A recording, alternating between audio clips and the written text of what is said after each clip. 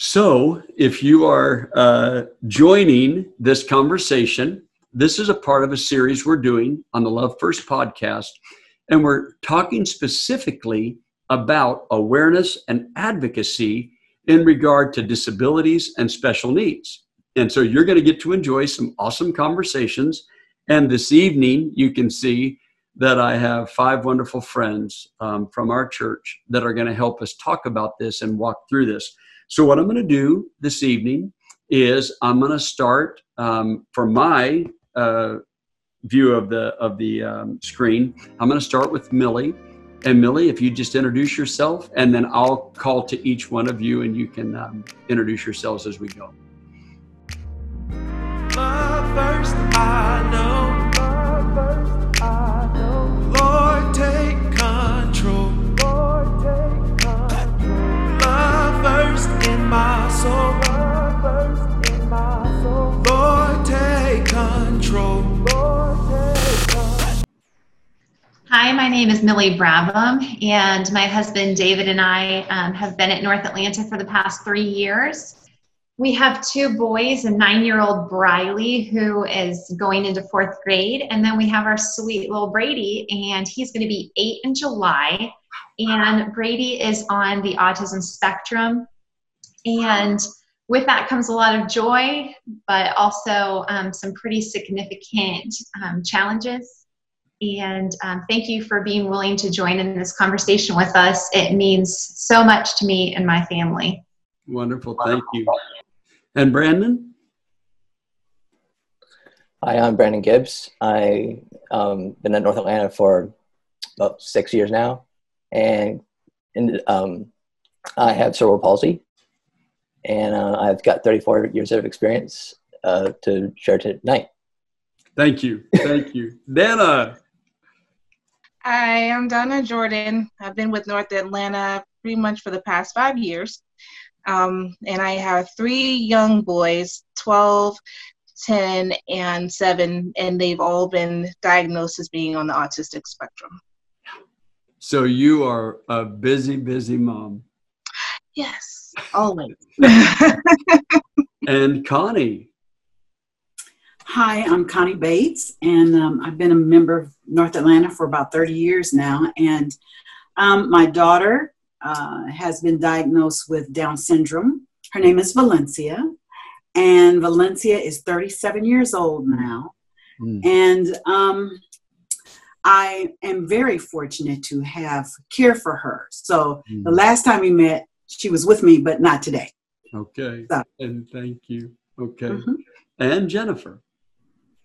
Hi, my name is Jennifer Williams. I've been at North Atlanta for close to 4 years now. And I also have cerebral palsy from birth due to a stroke at birth, and have lived with that all of my life. I've also joined the disability world through being a speech pathologist for the last now 13 years. Wow. And I have worked in the public and hospitals, and also in a Christian school in Guatemala. Wow. Wow. Well, Jennifer, would you mind just maybe sharing with us a little bit about your personal experience? And you can dip into both worlds, but your personal experience with disability. That's a loaded question. So like I said, it began from birth, where I had a right side hemiparesis due to the stroke at birth. So I've always had a physical disability that has limited my my ability to move and everything. I am able to walk and do most everything for myself, but it's included everything from physical therapy to occupational therapy all of my life. And then I've always seen it as a blessing in a lot of ways, because the verse, in Corinthians about where I am weak, then I am strong. And so I've always seen it as something that God has blessed me with, actually, because it's made me stronger, and people ask if I want to take it away, and it's really a part of me. And so yes, I've struggled with, looking a certain way or not being able to do certain things, but it's always been a blessing to me. So that's my own journey with it. And then I started looking for careers in college and ended up finding this career of speech pathology where I was able to help people with disabilities. And so ended up working in that field, working with children with autism, Down syndrome, a variety of disabilities. And in 2012, that led me to Guatemala, where I found a school for children with disabilities there and worked there for 4 years, and was able to start a mom support group for the children, and just also provide therapy for all of the children there. So I have a pretty wide gamut of just knowledge and, just getting to experience disabilities through my own eyes and through other people's eyes. Yeah. And you're a new mom. I am a new mom, yes. Mm-hmm. And that's a whole nother experience. That's right. And so let's take a moment and let's start talking just for a few moments about support. For instance, Connie, when you heard her say that she started a mom's support group, right? What does support look like? What does it feel like? Good support. Well, first of all, I have to talk about it. I think one of the most astounding things I found out is that because I was very young and didn't understand politics and how governments work, all states are not equal. So I had Valencia in Oregon. That's where she was born. We were living there temporarily. And the support from her birth was fantastic and immediate, almost immediate, helping turnover and all kinds of things that she really needs to have. Then we moved to Milwaukee, and again, the support was phenomenal. This is a short period of time because Valencia was born September 29th. We moved back to Milwaukee shortly after she was born, and then we came here in 84. Mm-hmm. So to come here to Georgia and not find the services that I really did expect was just devastating for me. And I was talking to my mom about this today, telling her we were going to have this meeting. We had to send Valencia back to Milwaukee for a year so that she could start school because they wouldn't let her start here. So there was nothing for her here. So my mom was telling me I remember how wonderful it was, but she said even the support of someone from the school would come into the student's home. Wow. Just would see their environment and ask, what can we do for you and supporting you? So that's one thing that support looks like. I'm devastated that there's not enough financial support anymore because it's sorely needed.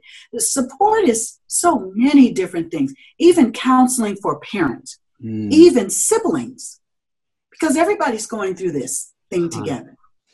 Wow. So there's just a few of the support chains that need to be there, not to mention the psychological, the medical, and the support groups. Yeah.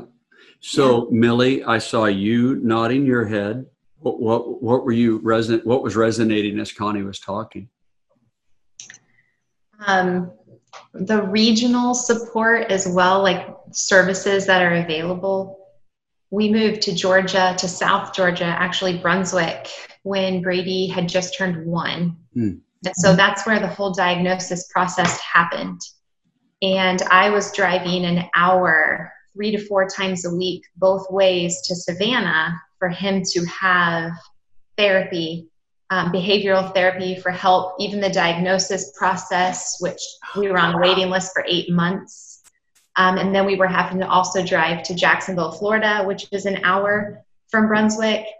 And then by the time we had all that taken care of and we were sort of in a routine with everything, and he aged out of the Babies Can't Wait program, the early intervention state program, and then we were thrown into the public school program that was not, unfortunately, was not well equipped. And I thought to myself, I am able to work part-time and am capable because David is supportive, and I had neighbors that were supportive to drive Brady an hour to therapy.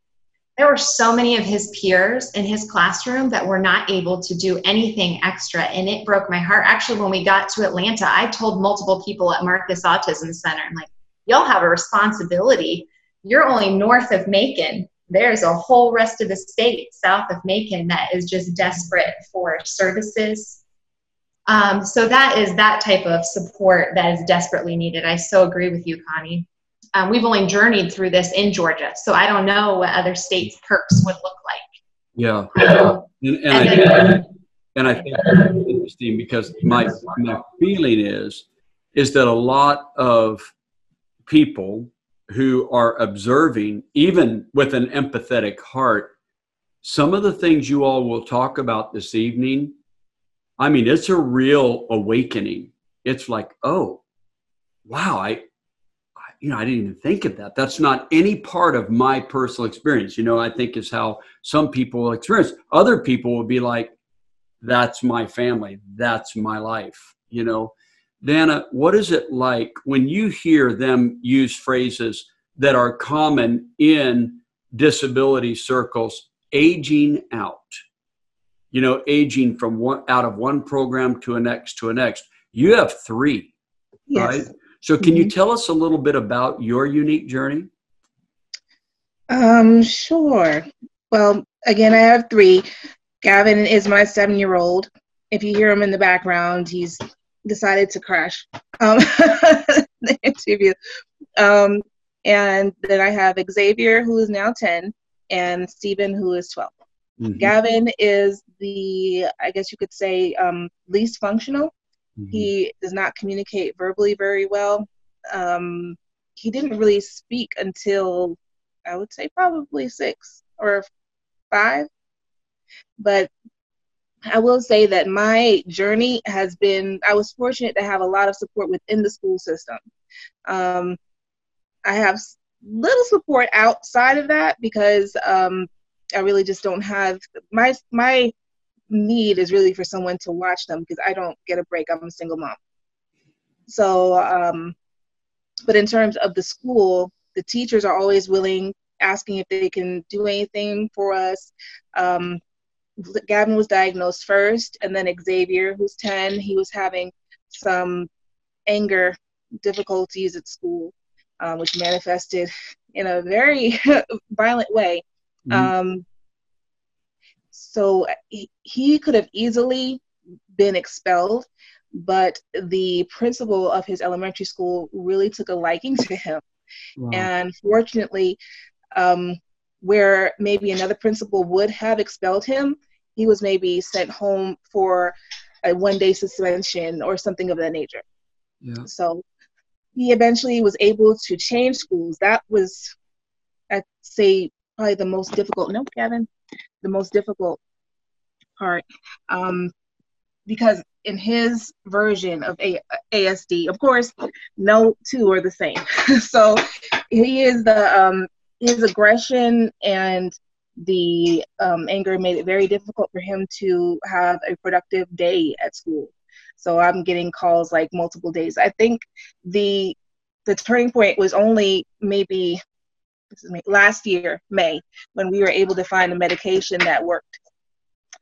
We had to try different dosages and versions, but we did find something that pretty much allowed him to control his anger. Mm. So, but prior to that, the 3 years had been very difficult. Mm. And then on top of that, then we have Stephen, who was 12, and Stephen is the most functional, I would say, out of the 3. He just started junior high last year. Oh. He's going to grade. Congratulations. Thank you. I let him know. His support, he has I'm not sure exactly what her title is, but she's pretty much a liaison between subject teachers and his IEP program, individual. So she provides support inside the class, but every person that we've encountered, they've just been so helpful. I know it's God, and I know it's a blessing because I've heard other stories. Like Xavier, for as angry as he can be, everybody loves him. Even at North Atlanta, when he first came, it was very difficult, but everybody just supported us and stuck with us. It was amazing. I really didn't expect that when I first came. But yeah, from each teacher, maybe even willing to come out and see him on the weekend to try to calm him down, or we've just had a lot of support, and I'm very thankful for it. That's incredible. And you highlight something, Dana, that I also want to kind of put a little bit of a pin in right now and then return to it.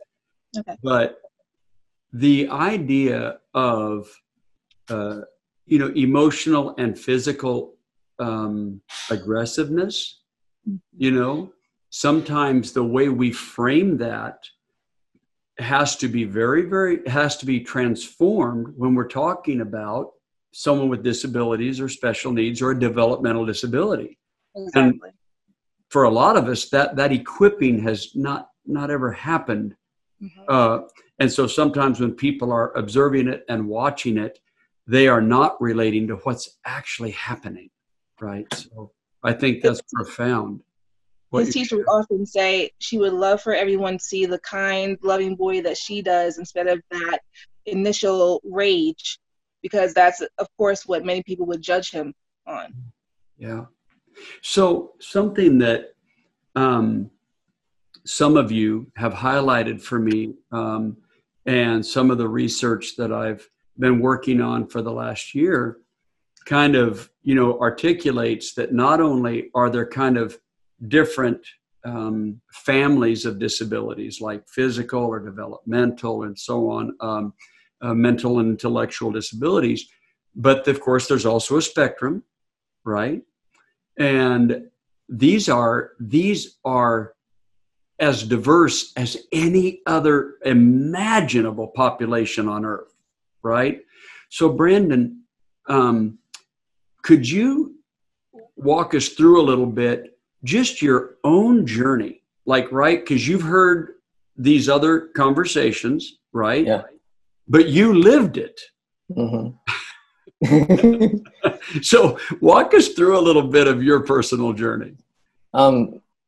The beginning of my story is pretty similar to Jennifer's because I had a stroke at birth too, and then cerebral palsy, and then as an infant and into elementary, middle, and high school, I saw physical therapists, occupational therapists.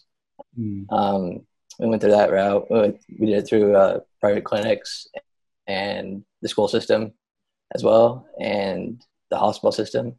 And we eventually, I had some surgeries too to fix some things. And so, yeah. So, go ahead. Help us a little bit with, maybe, because this is something only you can answer. Yeah. What were some of the things you experienced maybe in elementary school? Because, Dana mentioned the ages of her children, elementary school and then middle school and then high school. And what were some things that you went through? In elementary school, that's where I was getting my physical therapy through the school. And they would pull me out of class and I'd work on me, and they even brought me to the special needs class a few times so I could interact with those kids some, and did recess with them. A lot of the kids would be like, "What's wrong with your hand? And why do you walk weird?" And some of them were jerks about it, and some of them were nice about it. And the ones who were nice became my friends. And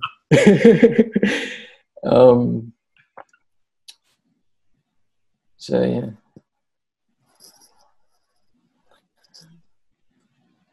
When you went to college, Yeah. what happened then? Let me think. Everyone was pretty much adult about the whole situation. There were some hey, do you mind if I ask you what's wrong with your hand? And I remember someone asking me, "Are you all right?" They thought I was I had broken my foot or something. And I was like limping or something. Yeah.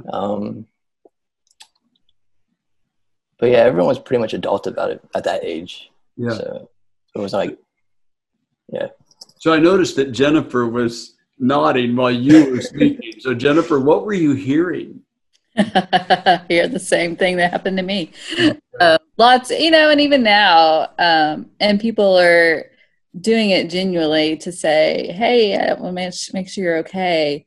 And I think growing up with a disability, at least for me, it makes you a little defensive in terms of, I'm fine. I can do this on my own. Yeah. Let me do it. Because Yeah. I grew up with, you have to overcome, and you want to do it yourself, just as my 6-month-old is wanting to do everything herself. So I think, I've come to realize and be okay with the fact that people are asking it. And, still a lot of times I'm like, no, I'm fine. Thank you. Don't help me. And sometimes I'll take the help. But I think that, it's just a genuine human thing for people to just be like, hey, I want to make sure you're okay. But I think for somebody with a disability, it's sometimes it's just, it's like, I'm fine. I can do it myself. So, it's something you kind of have to struggle with. Like, I need help sometimes, and that's okay, so. Yes. One of the documentaries that a friend of this group, Phil Woody, had me watch, there was a lot of stress about that, about the difference between approaching someone with a disability from the angle of what they can't do, which, of course, depending on the disability, that's a little bit inevitable, right? But what they noticed was when they were in settings that were specifically geared toward the success and opportunities of people with disabilities, then all the emphasis was on, well, what can you do? What are you able to do? And leaning into that. And it was pretty profound, the impact of living in a world where nearly everyone was thinking about what you couldn't do versus living in a world where people were actually really excited to see you grow into what you could do. I want to shift our conversation slightly and spend a little time on this question. Why don't we do this? Millie, why don't you start us off on this question? What do you wish people knew? Like I know because of the conversation and the preparation for our conversation that everyone here, loves their family and loves, has a beautiful attitude toward life and all of that, which is true.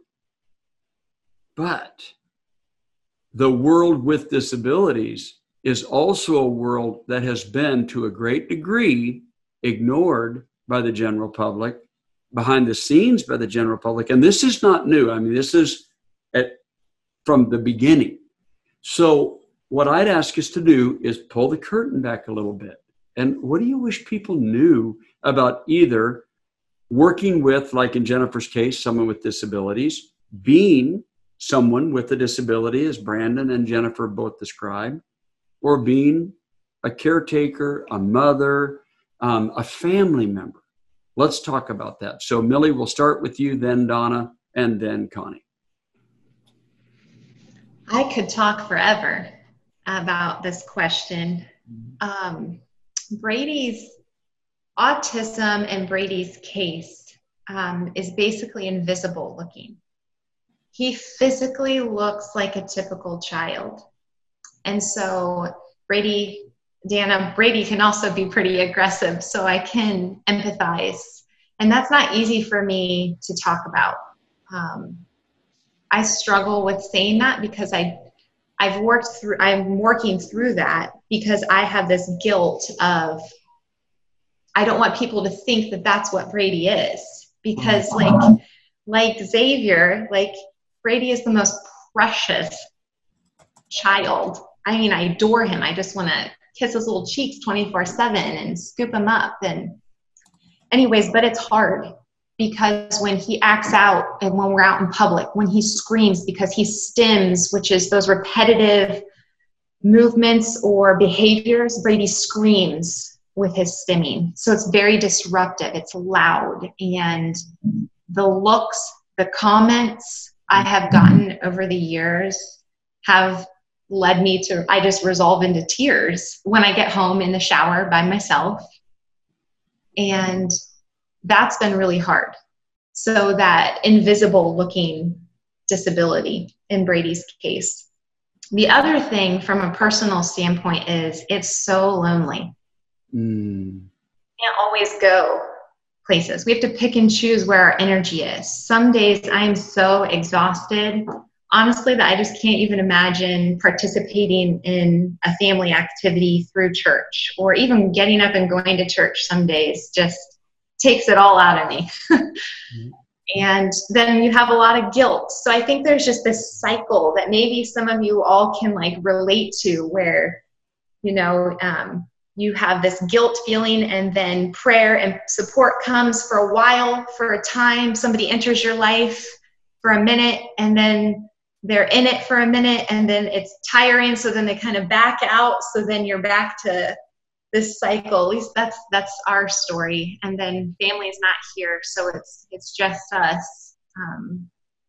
I know it seems all over the place. Like I said, I could go into a lot more detail on things, but those are my take-home points that I'd like the world, the church, to know, is that autism is hard, comes with behavioral challenges, it comes with loudness, it comes with excitement, and it comes with lots of movement, it comes with lots of worry, it comes with lots of loneliness.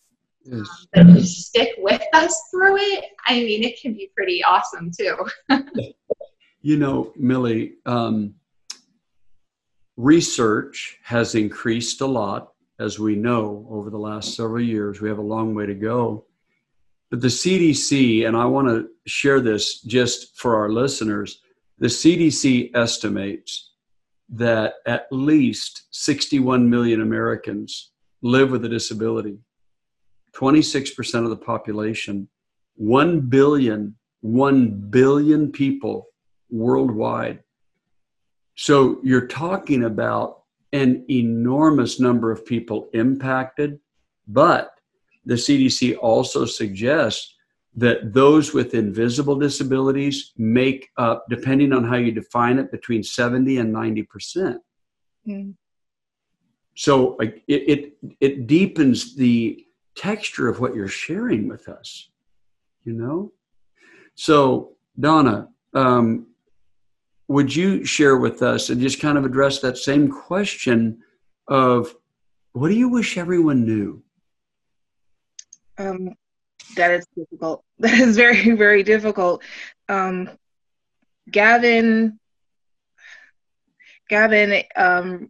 most recently started to regress, being out of school and out of therapy for at least 2 months.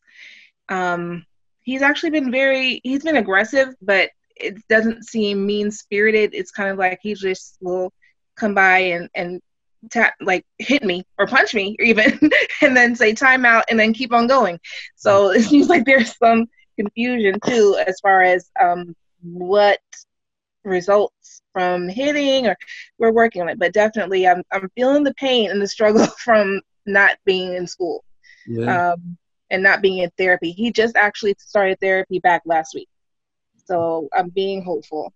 But yeah, that it's hard, that it's different. There's so many different symptoms and how they manifest. They can be very difficult to focus because my 10-year-old also has ADHD, and Gavin just came in with his tablet and he's watching Ubi. So I'm going to have to just remove him in just a minute. Okay. So you mentioned something that I want to put in context for our listeners as well, because we'll have this as a resource, you know, ongoing. We're talking about COVID-19. Yes.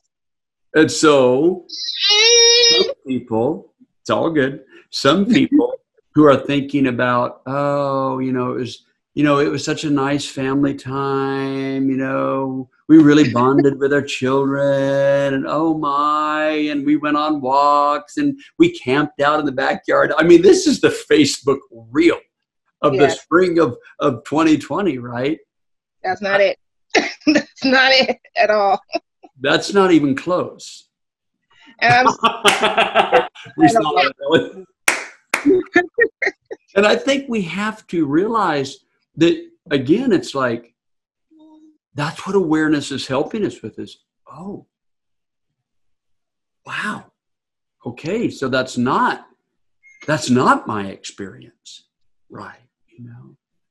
Connie, so Valencia is 37, right?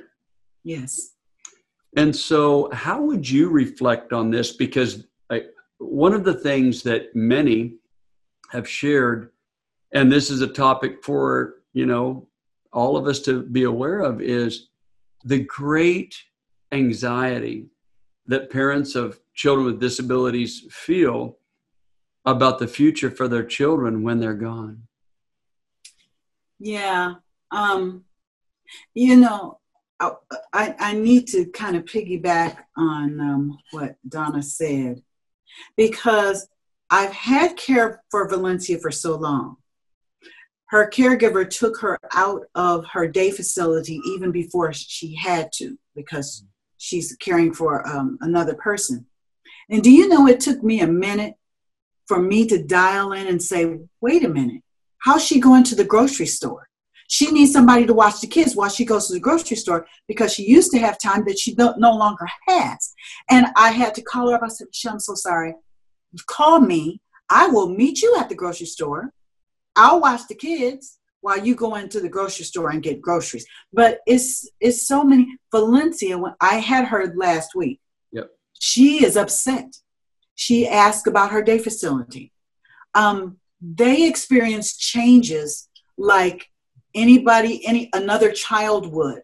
When Val and I were divorced, when he finally came to pick her up, she lit into him. She hit him. She was angry. And because Valencia is Down syndrome and autism as well, I also have behavior issues. So, finding the right medication, dosing, I'm there. I'm still there. Yes. Still there. Ask me what you asked me before, because I was, I wanted to go back. What did you say again? What did you ask me again? No, you're right on the right spot, because all this is connected.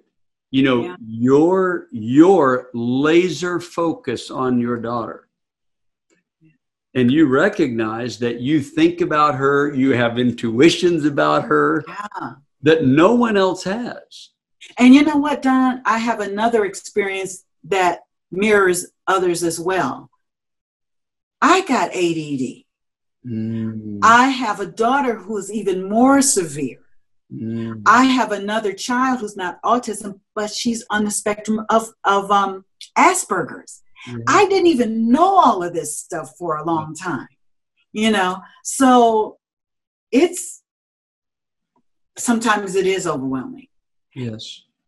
And it's something we really have to pray about and pray for each other about, because I don't know, I guess I'll never stop being a mom. I'll never stop worrying about everybody, It's an endeavor. It's a journey. But this journey has humbled me. Every journey that I have taken, I can see what God's talking to me, telling me. He wants me to see something. Yep. If I'm somewhere where I can't see something, he'll bring me where I can see it. Wow. Through an experience or something like that. So, it has been a journey. Okay, so before we move on, something that we've heard a little bit of a resounding theme, and that is that part of this can be some physical challenges, because as the children are growing, getting bigger, getting stronger, this is an issue. And one of the wonderful conversations we had recently with families, with family members with disabilities, is we talked about that some children with disabilities harm themselves. Some children with disabilities. And that there can be a real fear on the part of the parent to interface with, like what Brandon mentioned, the hospital system, the therapy system, the school system, and wondering, how is this going to be perceived if I have a child that harms themselves in aggression? How is this perceived? And Connie, you told us about an experience of having to take Valencia to ER. What did you feel when you were faced with the inevitability that you have to help your daughter because she has self-harmed, but there was some fear there? Yeah. She had it was a Sunday, and she had a very bad episode.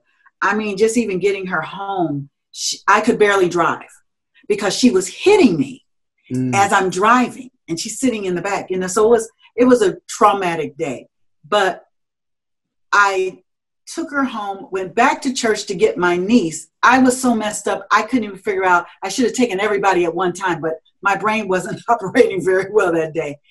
And when I got back home, she looked like she had been in a boxing match. And but I had to take her. I didn't even hesitate, but it did go through my mind. Yeah. What are they going to think? Yeah. I was hoping that they would say, if she had done this, I don't think she would have brought her in, Yeah. But I don't know. But they figured it out. I told them what happened, and they believed me, and they knew that Valencia had done this to herself. So yeah, it is a conundrum that we find ourselves in. Yeah. And that's why medical support and medical care, people who know what they're doing, and people who are like on cutting edge. We're also concerned about too much medication. That's the other thing that happens. So finding the right medication and the right dosage and the rest of the support that you need, psychological and every other kind of support that there could be. But yeah, it has been a journey. Yes. So Jennifer, can you speak to this a little bit, serving as a professional in this field? Can you speak to this a little bit about some of the inevitable tension that you've seen in families as they've interfaced with like education systems and so on? Yeah, I mean, I think every family is different, their backgrounds, where they've come from, what experiences they have, whether positive or negative. And also, just the school system that you're with, what they bring, whether positive or negative. So, I think there's fear on both sides. There's fear of school systems and the legalities of everything, of getting sued and, all of that brings. Yeah. And then there's fear on the side of the parents who are struggling to find what's best for their child, know what's best for their child, and I've sat in IEP meetings where it's hard. It's hard to know sometimes what's best. And, you may agree, you may not agree with the whole team's decision, and it's tough to be on that side sometimes. It's a huge blessing to be able to work with these kids and to see the progress. And sometimes you wish you could do more. And when you have over 40 children on your caseload and you can't, it's a struggle. And, it's a struggle every day to want to do your best. And sometimes you have to realize that you are doing your best when you, with what you have. Yeah. And to be able to help with your family too. So Donna mentioned that her son has been able in the last few weeks to return to therapy. How have you handled therapy during COVID-19?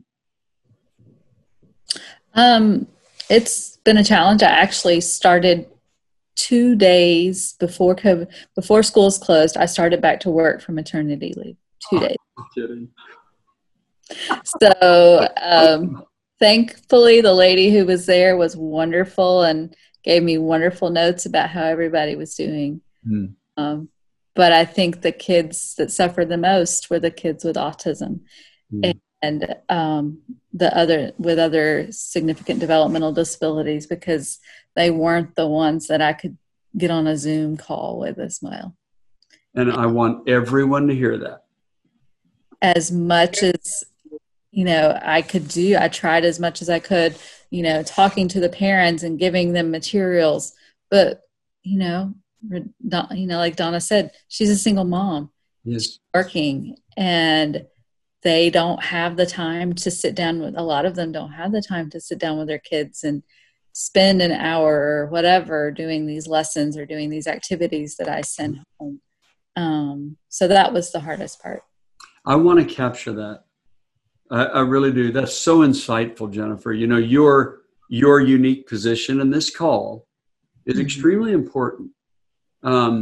Because I think, to Donna's point, she referenced what wonderful support she's had, right? Connie mentioned, like this, like someplace good, someplace not so good. When Millie was describing, like driving a minimum of 1 hour each way. I mean, that was the starting point, right? That's not traffic or no traffic, right? That's just the starting point. And then on top of that, to have something like COVID-19 hit, where, you're talking months out, right? So I want everyone to capture that and really process that. Brandon, I want to ask you a question here. What kind of therapist was the most helpful for you? What kind of therapist was the most helpful?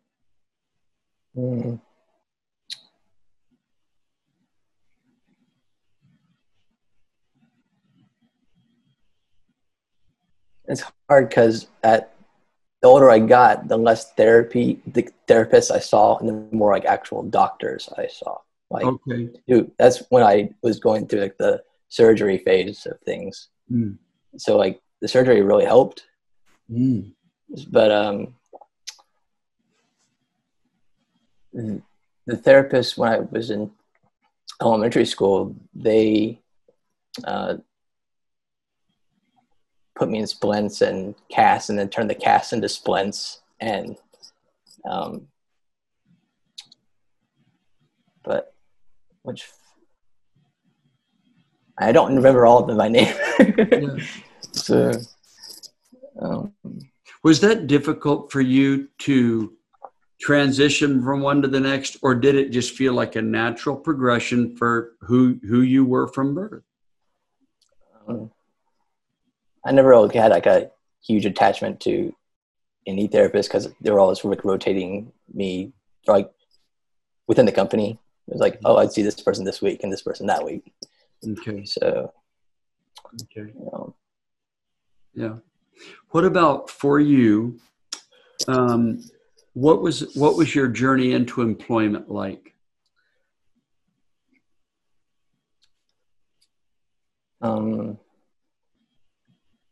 I'd already I'd already figured out how to like type with one hand. So like typing, 100 words a minute is like nothing to me now. It's like, but not literally, but. Are you bragging? No. No. But like I have like so many life hacks that I put at my disposal to do certain things, and so I employ all those in my job as a graphic designer. So because I'm at the computer all day. Yes. So, but no one ever asked me if I could do a job or couldn't do a job. There's like, what does your portfolio look like? Yeah. So That's very helpful. Jennifer, you laughed when he mentioned life hacks and typing. Yep. Yep. Similar? Okay. All right. Now let's do this.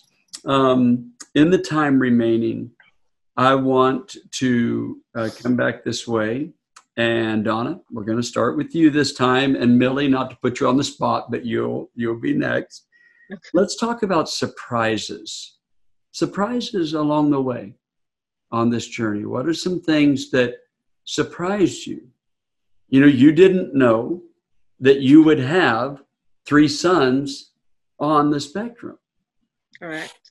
So that has to rank as kind of a pretty big surprise, right? Definitely. But what are some surprises that you've encountered along the way that you would want people to also know about? Especially having more than one, that I've gotten funny looks from people while one is off doing one thing, and then maybe Gavin's in the cart screaming, or we've definitely had to kind of pick and choose. So if we are there, it's because we have to be there, and that would be nice if people could understand that. It's like, I don't really want to be here with him screaming his head off, but I kind of have to be.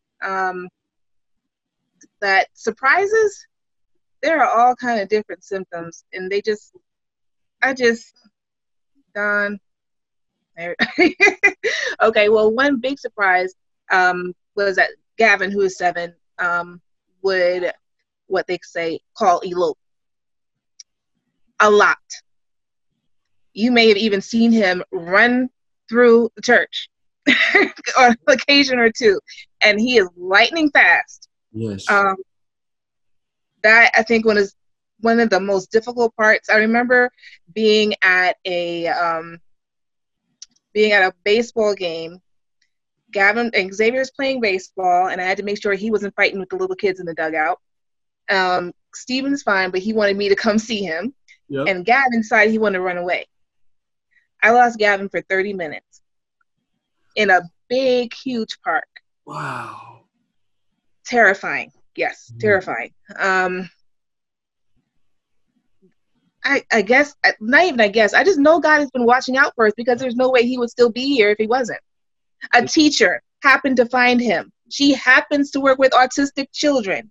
She happened to just hold him and call the police to let him know that she had him. And then I call, and they're like, "Oh, he's okay.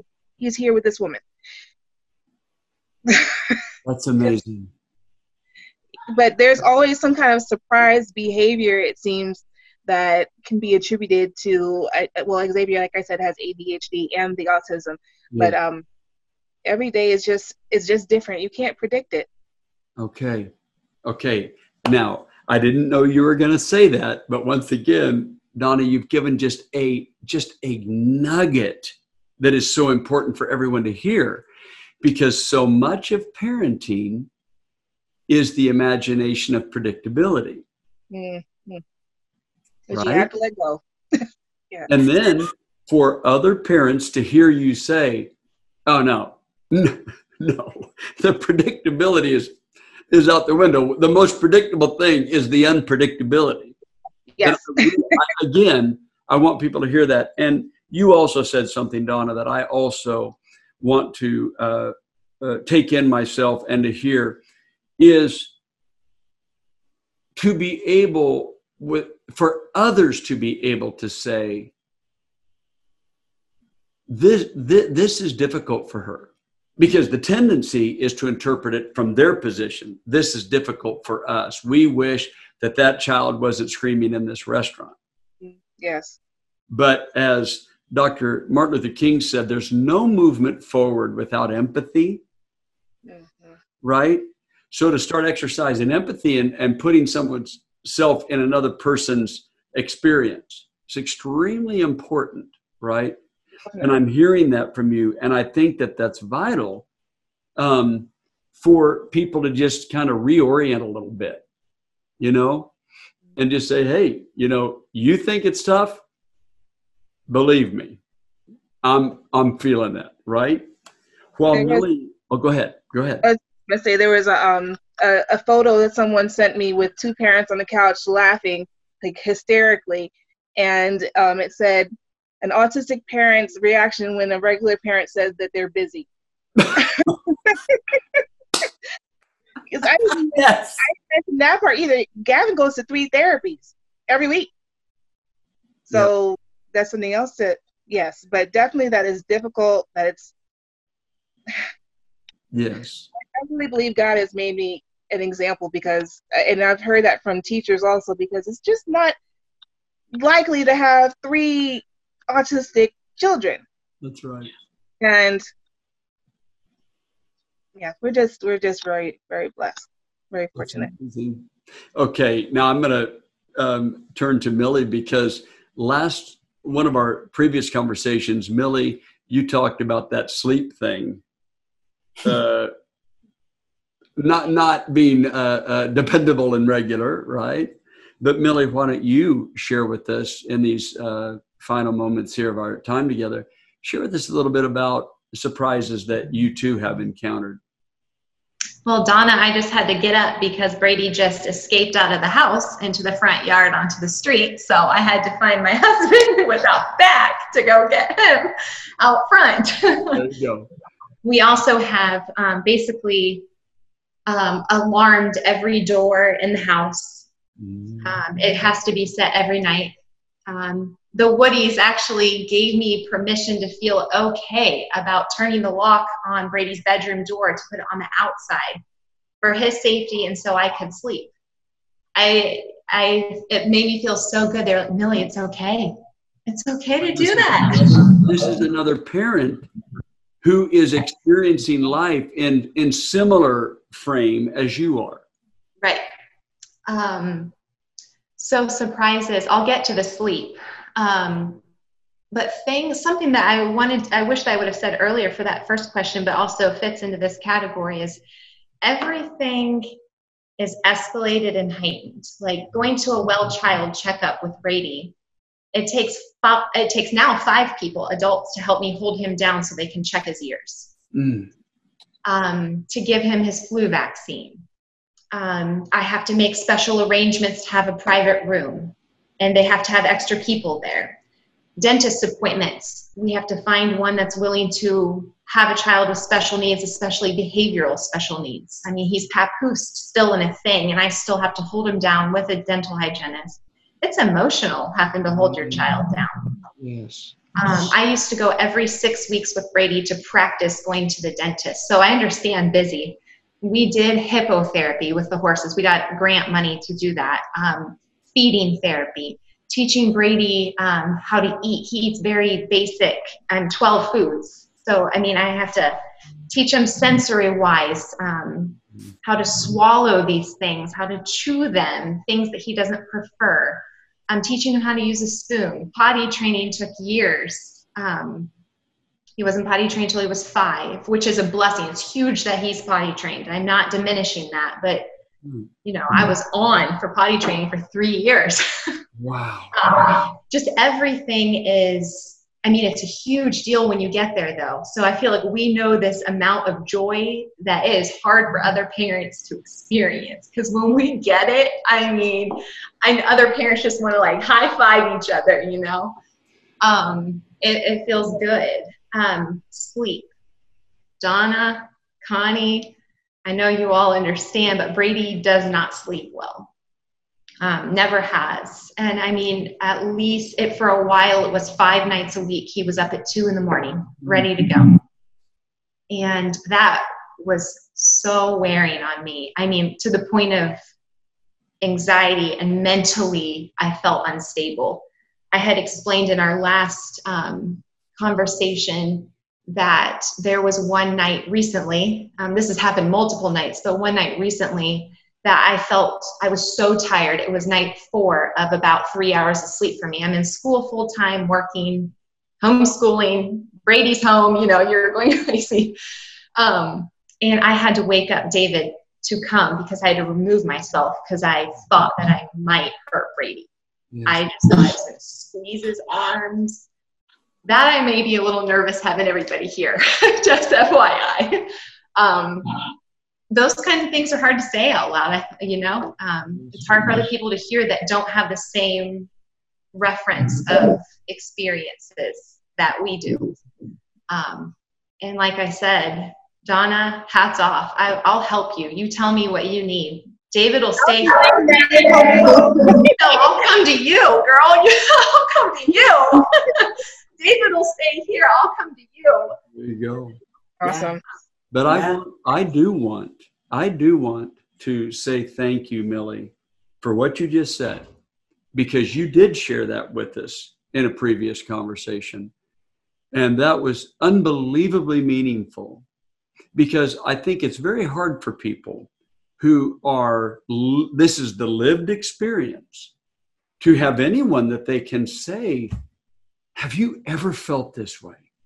Is there something wrong with me as a mom, dad, as a professional, right? Is there something wrong with me that I'm feeling this level of anxiety?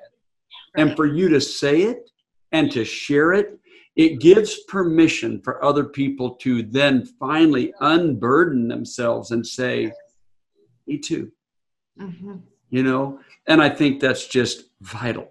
So I can't thank you enough, just like I want to say thank you to Connie for sharing the experience about the leaving church and Valencia's struggle and then the ER visit. See, this is what people with living in this circumstance are facing all the time. I've heard all of you on the call, but as well as others in our very special circle of friends talk about 24/7, right? It never stops. There's never a break. And some of those that are going to join us for the other conversations in the series are actually going to talk about respite care. So some of our other conversationalists that are joining us for this, that's part of the questions that they're going to address is respite care. You have also, many of you have mentioned the financial part of it, and we will have a special conversation devoted just to the advocacy. We're going to be joined in that by a person whose professional life started in teaching children with disabilities and now works for the government in that arena. And she will also be able to help us with some of that. So these conversations are going to be priceless for people that are walking this as a lived experience. And so what I want to say to you tonight is thank you. Thank you for joining us. Thank you for sharing in this. And these are the beginning conversations. There will be many, many more. And I just want to thank you so much for participating in this tonight and sharing with us. And is there anything anyone wants to say as a closing statement tonight? I do. Yes. I wanted to bring up one other thing. Sorry, it just kind of came into my mind, but it feels really important to say out loud. Yes. So we have a typical child with Briley, and then we have our sweet Brady. And I just want to talk about Briley for a minute. Yes. Because it's hard on him too. And it's the best thing for him too. Like he has the most tender, compassionate, he will fight for anybody who is marginalized point of view. And I just think it's an important conversation probably for another time, but to talk about the siblings. Okay. And that, he has started expressing because we want him to express. Like the other, last year during soccer season, Brady was very loud and was throwing a tantrum and actually escaped onto the field during a tournament game. And he verbalized to us that it was very embarrassing. And he felt badly. He didn't want to tell us, and he actually cried for feeling that way. And so it's important because we try so hard to frame this conversation of your brother. He's different, but he's beautiful. He's in God's image. And I think he's sometimes afraid to say how he's feeling too. Like I was just afraid to say I was filled with those moments of rage. Yes. And sometimes he wants those moments to just look typical. Yeah. And so I think maybe that's another conversation that maybe is another time about siblings and what that might look like for them. We'll do it. Other heads nodding. See there? So I think we have our next conversation for maybe this group, right? Lined out there. Well, I do want to say thank you all. Thank you so much. And what I would ask you to do is think a little bit about what's left on the table, knowing that there's a series of 4 conversations, because an activist, who is on the autism spectrum, Ryan Lee, we do have a conversation just with him. And he is advocating and sharing from his own perspective, which is, thank you so much for this. And my prayer is that this is one of many conversations, including the one that Millie just launched for us. Love first, I know. Love first.